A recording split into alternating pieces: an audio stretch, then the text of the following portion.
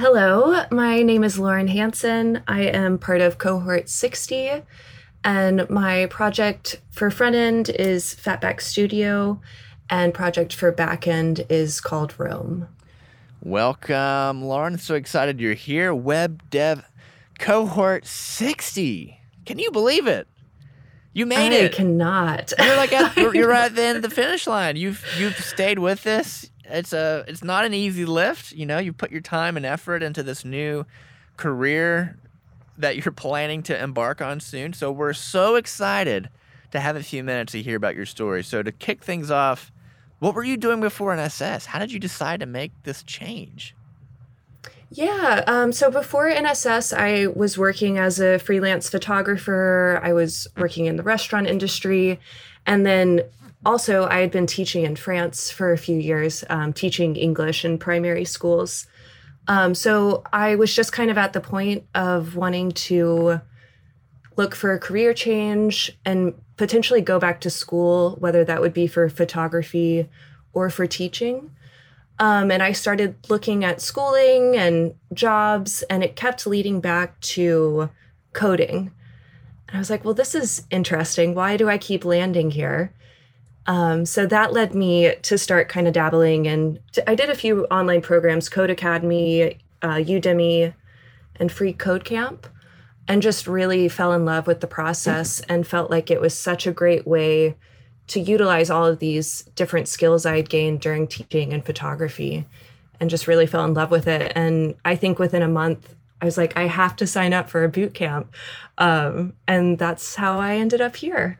And here you are. I mean, I always love to hear people's previous life experiences because it all can contribute to the new skills that you've been learning. And you being, a language teacher, I mean, you've been learning new languages during NSS, right? So that's got to be a connection, and the creativity of your work as a photographer. I love that. So you decide to jump into this, and here you are. So you've got two really cool capstone projects to share. Let's start with the front end one. What did you build, and how did you build it?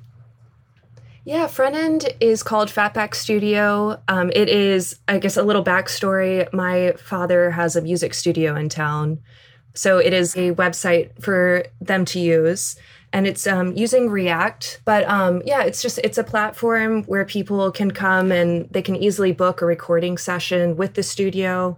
And then there's an admin side where they can also easily organize and keep track of what has been booked there. I love it. Let's jump into the more recent, the full stack, right? So this is back end as well. This is more recent. This is kind of putting everything you've learned into a project. What did you build here?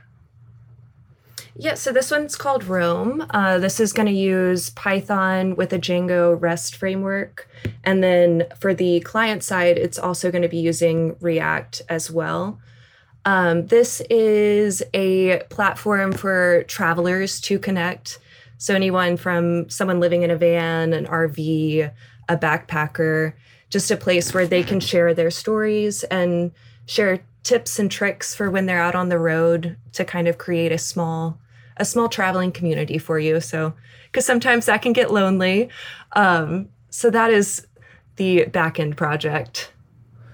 Yeah, that's an important thing to be thinking about. Loneliness is a big thing we want to try to combat. So anything you want to add here from how this all works together?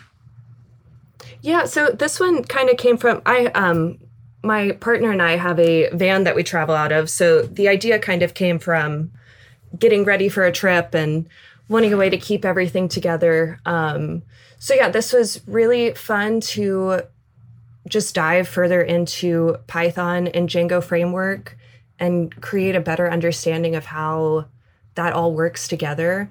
And it was also amazing to go back into React and learn more with that and refresh and find out how, I guess, front end and back end all combined together was just, I don't know, it was like completing the whole process was just really incredible.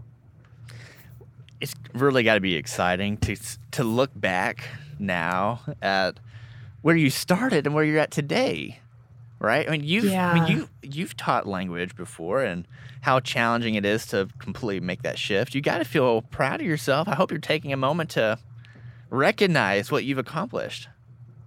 Yeah, I had a moment. It happened this week, kind of, and I've recognized this from when I was learning languages too. I think you start learning something and you dive in and you don't realize how far you've come with it. And then you kind of have an aha moment. And I think I had one of those this week where I was like, wow, you have the ability to like do this problem solving and find these answers and figure out what you want to make happen, which I feel like with front end capstone, I struggled a little bit with, and I'm finding a lot more ease now at the end of the 6 months.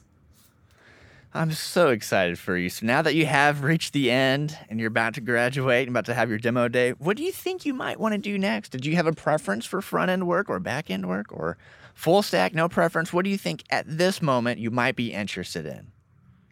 That is such a great question. I, coming into this, was so set on front end.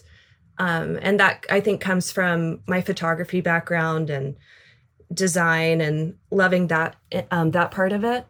But now that we're in back end, I have been absolutely loving that as well.